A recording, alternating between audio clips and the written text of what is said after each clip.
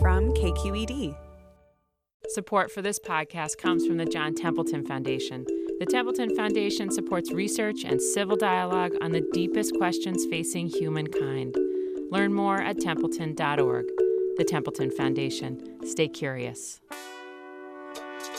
From KQED in San Francisco, this is Exactly. Exactly. Exactly. A conversation series in search of a finer point. Now, here's your host, New York Times best-selling author Kelly Corrigan.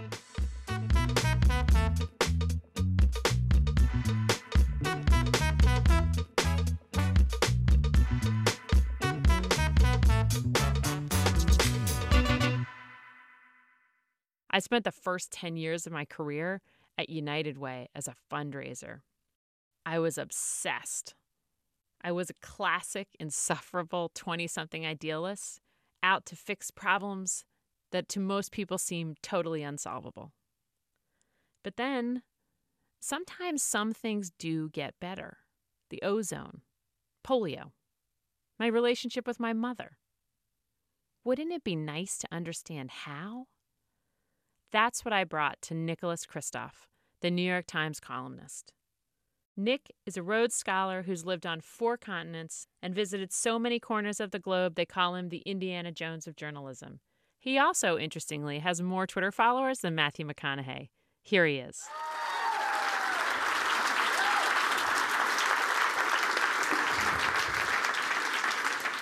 So, hi there. I think the best thing to do tonight is to sort of break down the component parts of global change. And I wanted to look at 3 in particular. Okay. I think the first requirement may be belief. And by belief, I mean, well, for starters, it can be tricky sometimes just to get people to believe there is a problem, right? So I just read recently that more Americans believe in astrology than believe in the connection between climate change and burning fossil fuels. But let's assume that rationality eventually prevails. The kind of belief I want to talk about is believing in effort over destiny, believing that things are not fixed and permanent. So can you talk a little bit about the role of hope?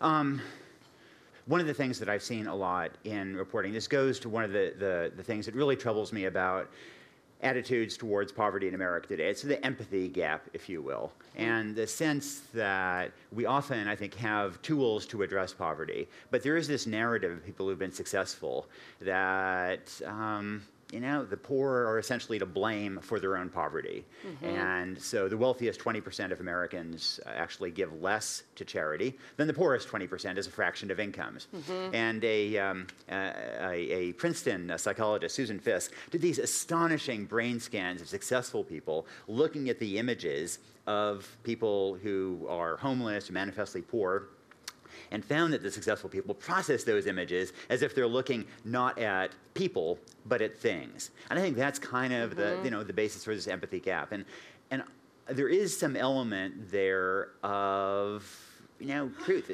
It's true that self-destructive pathologies are linked to poverty. And a lot of the research is incredibly depressing to read if you're equipped with a Y chromosome, because men are incredibly good at spending money on alcohol, for example, and yet if you try to think about how you break these self-destructive pathologies, and then I think hope has emerged as one of these factors that really does kind of move the needle. And I think a lot of interventions work not because they're providing a well to a community or providing a cow to a family, but because they give this family a new sense that there can be a different future and that there can be a better future, and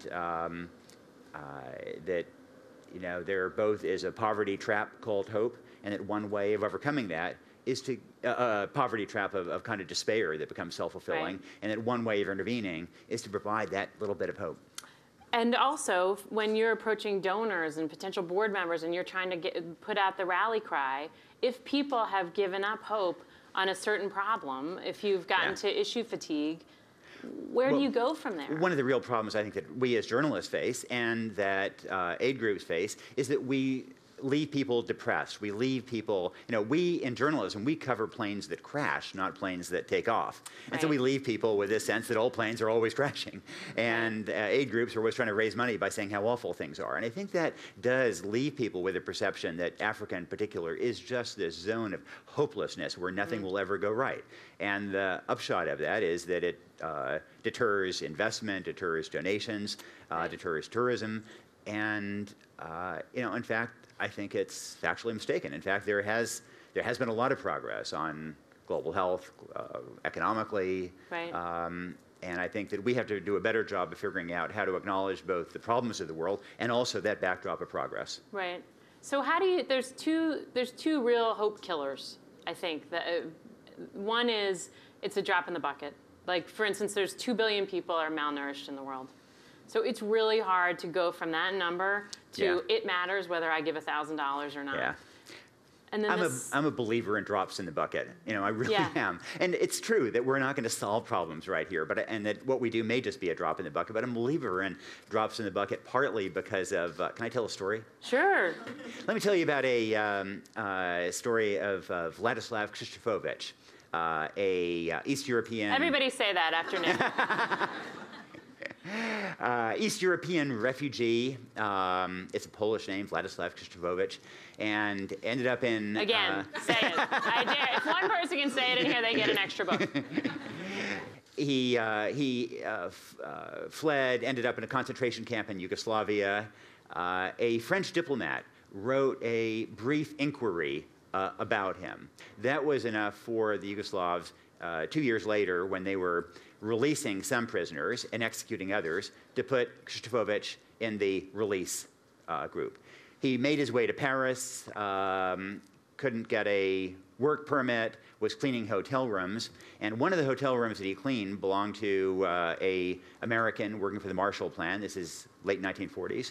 And she was impressed by him. She convinced her parents in Portland, Oregon, to sponsor his way to come to the U.S. And, Which is insane. Which was insane. I mean, right? They didn't know Like that him. you would intervene in the life of the guy who cleans your hotel room is insane. And her right? parents had never met. I mean, it was a complete leap of faith, taking a risk on somebody. And it didn't. Not only was it just a drop in the bucket. I mean, this did not solve the global refugee problem. It didn't make a dent in the global refugee problem. But after he got to the U.S., he found that a name like Kristofovich with 3 Z's was kind of hard at the bank. And so he shortened it to Christoph. It's my dad. And so, a drop in the bucket, that's at the end of the day, that's how you fill buckets. Yep.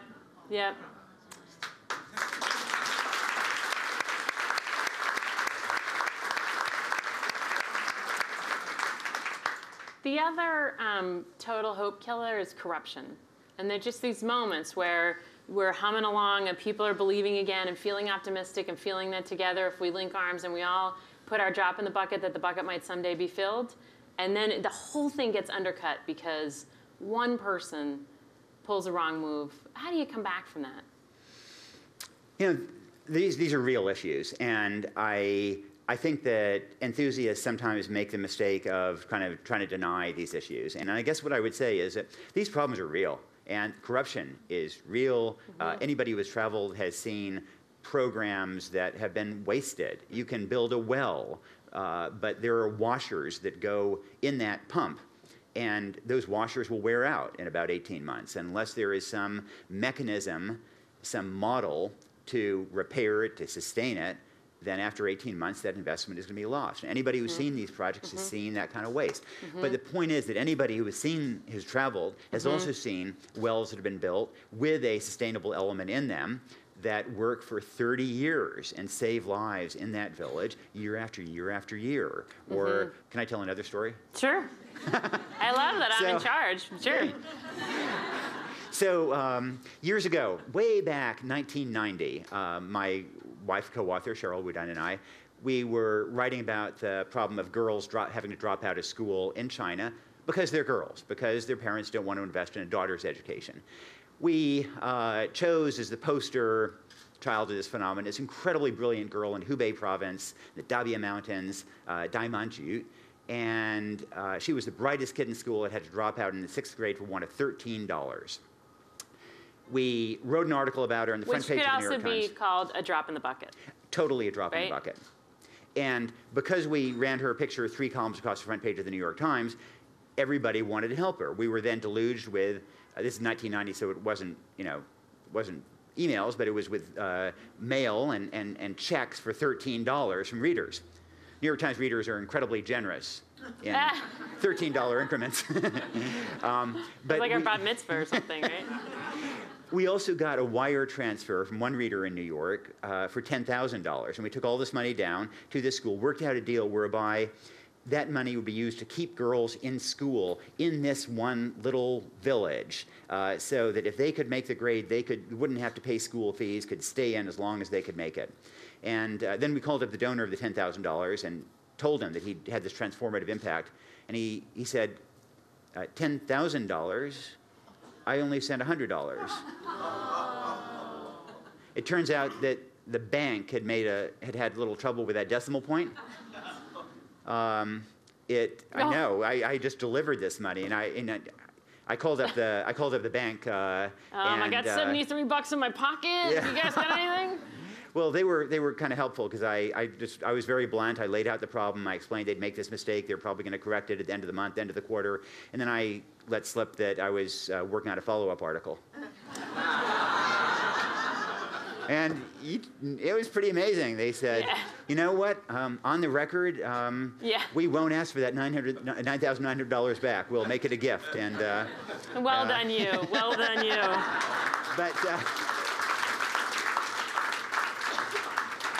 But the point is that was 1990, and so we've been able to follow those villages. And if you go back to that village right now today, then obviously all of Hubei province, all of China has become more prosperous. That village, so much more so than all of those around it, because those girls then got an education. They ended up going to university, getting good jobs, plowing that money back into that village. And so 25 years later, that village is far more prosperous in ways that benefited the men as well as the women in that village because of a one-time error by a banker 25 years ago. That's the power of girls' education, the power of investment. Okay, so I want to talk about empathy. The first thing I want to say that's kind of interesting I hadn't thought about before is that when you have worked in many places, for-profits and non-profits, and you see all the mistakes that for-profits make, right, and all the waste in for-profits, then it's sort of amazing that you would be holier than thou and high and mighty about the mistakes and waste that nonprofits make. Absolutely. Right? And Absolutely. this takes you to this other angle on empathy. But empathy is chapter 2, which is so core to what you're trying to engender in people. So can you talk about exactly how we combat otherizing? Yeah, I mean, it's, we've had an attempt at a conversation about race in this country.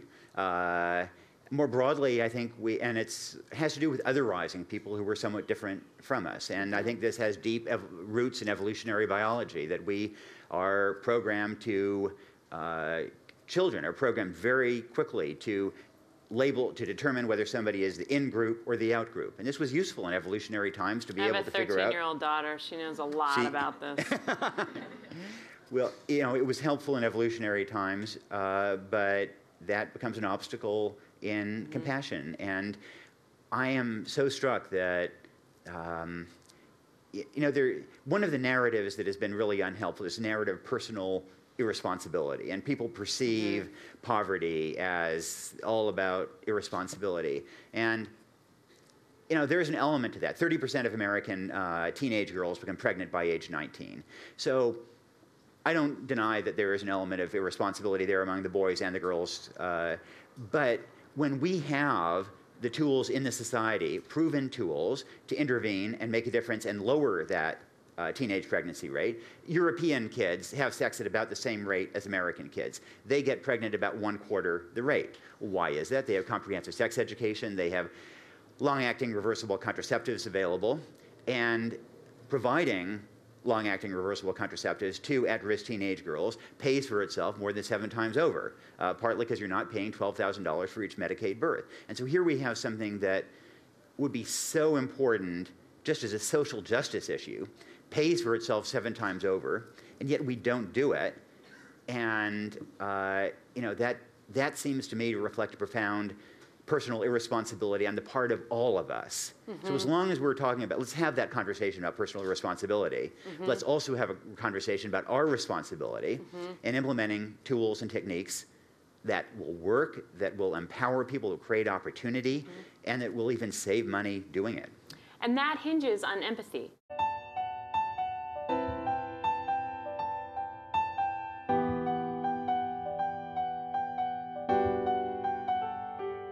You're listening to Exactly on KQED Public Radio. We'll be back after a break.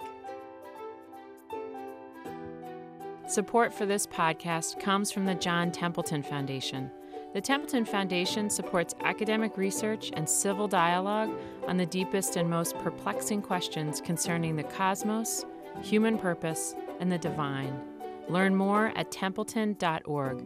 The Templeton Foundation. Stay curious.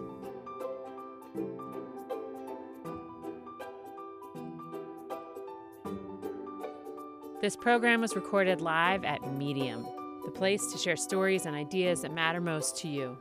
If you're enjoying this conversation, you'll definitely like my talk with actor and screenwriter Jason Segel. Everyone around you is telling you, here's how it goes. Elementary school is going to bring you to junior high, to high school, start figuring out what you're good at, because then you're going to do that for like 50 or 60 years. If you pay attention, there's these other voices that creep up and say, no, there's magic. That's actor and screenwriter Jason Segel on our podcast at kqed.org/exactly or on iTunes.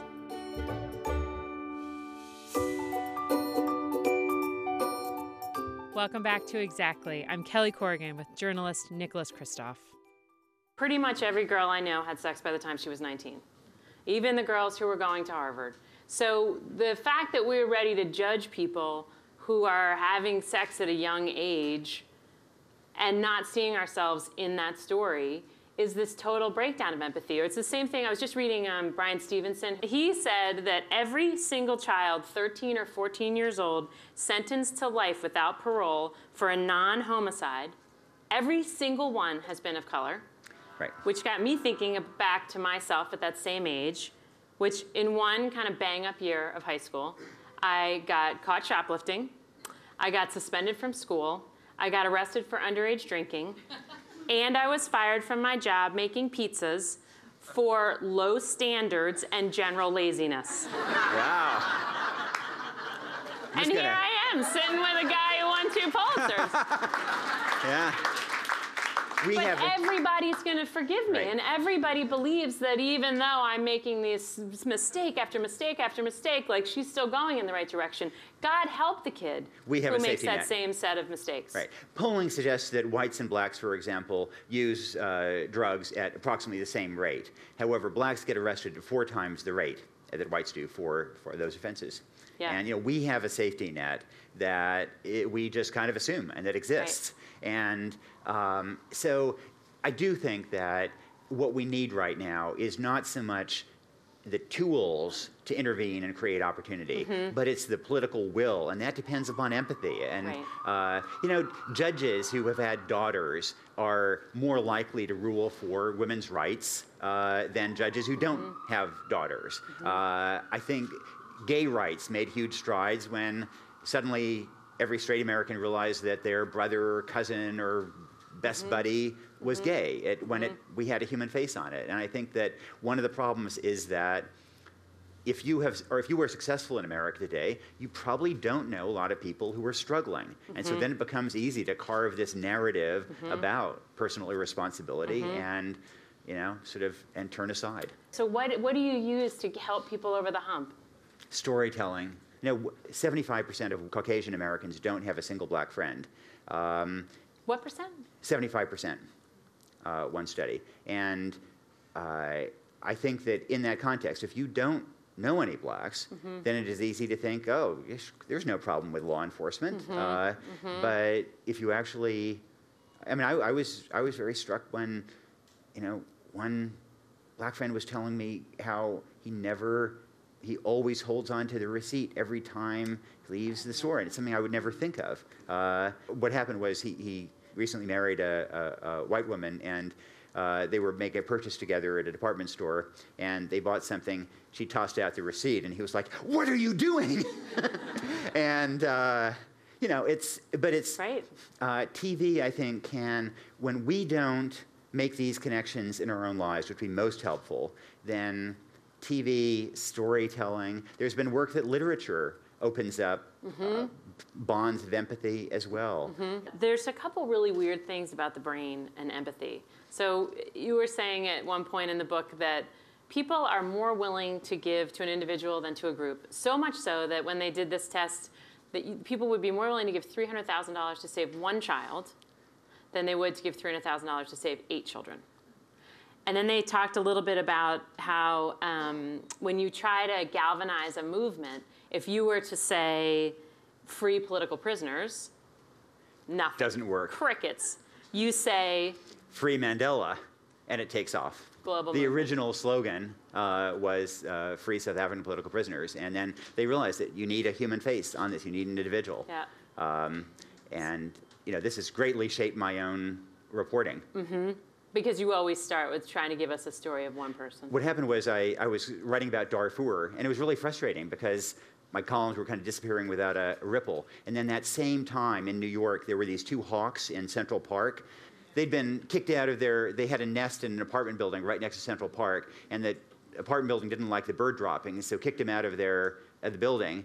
And all of New York just went abuzz about these 2 poor homeless hawks. And I thought, how is it that I can't generate the same outrage about hundreds of thousands of people being slaughtered? What's wrong with my reporting? And then I realized, and so that led me to the research of Paul Slovic, one of the people we cite. And it turns out that it's an emotional connection, not a rational connection. It's an emotional connection to an individual story. That's what builds empathy.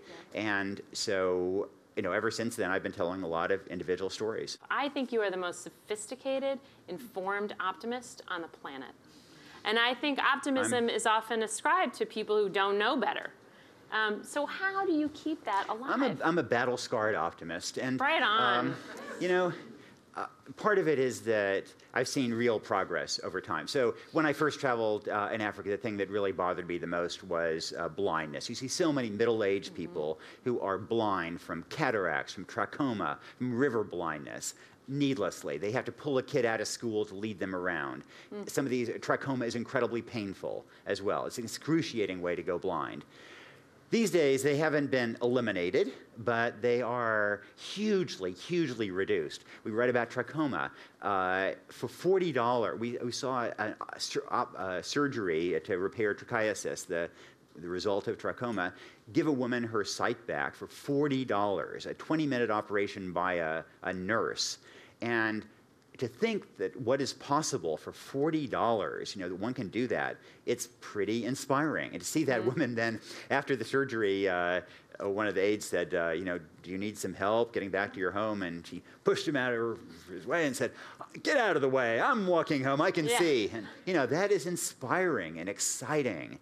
And, I've truly seen that that there is this backdrop of improvement. And I guess the other thing is that in my reporting, I've seen some terrible atrocities, but side by side with the worst of humanity, you tend to see the very best. So, Congo, most lethal conflict since World War II, rape capital of the world. One trip, I met a warlord who was brutalizing the population, and I could have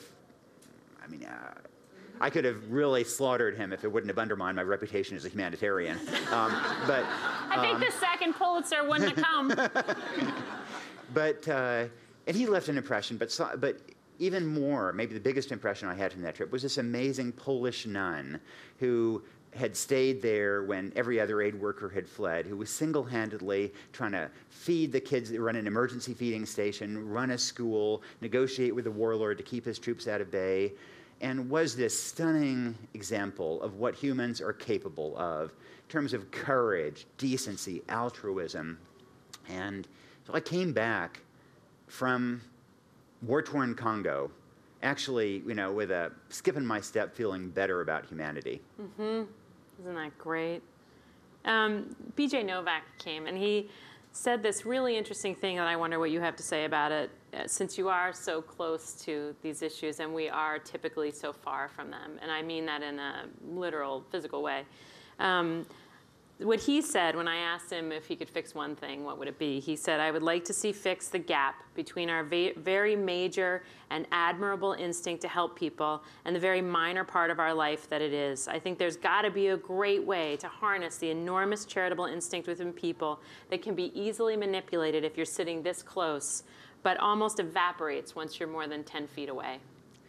That's why I'm a great believer in service projects. I started out sort of cynical of them because you see, how do you build empathy? I kind of think it's about kids. And I remember hearing about one clinic in Mexico that was painted 6 times over the course of one summer by successive armies of high school students out to show their bona fides. Mm-hmm. But at the end of the day, even if that didn't do much for that clinic, I think that for those kids to be exposed to disadvantage, to see people who didn't do as well in that, ovarian lottery, I think that is important, and hopefully may build a certain element, may narrow that distance that you talk about just a little bit and create a constituency for trying to help others.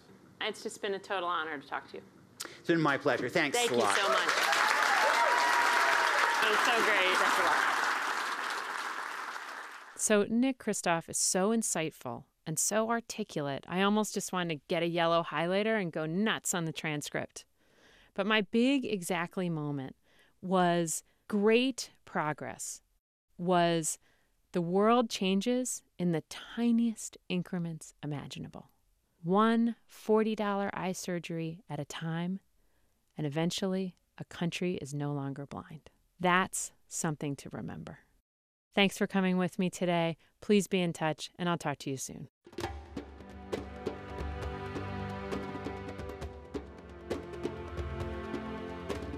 This is Exactly, produced by KQED Public Radio in San Francisco. The program was recorded live at Medium, the place to share stories and ideas that matter most to you. If you enjoyed this conversation, definitely check out my talk with screenwriter and actor Jason Segel about the imposter syndrome and success fantasies. There's a theme that runs through a lot of things that really have inspired me. Someone is going to come along and say, wait a minute, there's been a mistake. You don't belong here. You are meant for something bigger. I think that's everybody's dream. You can hear more from Jason Segel and other guests on our podcast at kqed.org/exactly or on iTunes.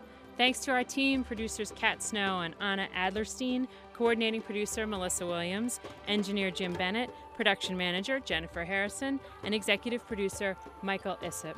I'm Kelly Corrigan. Thank you so much for listening, and please be in touch.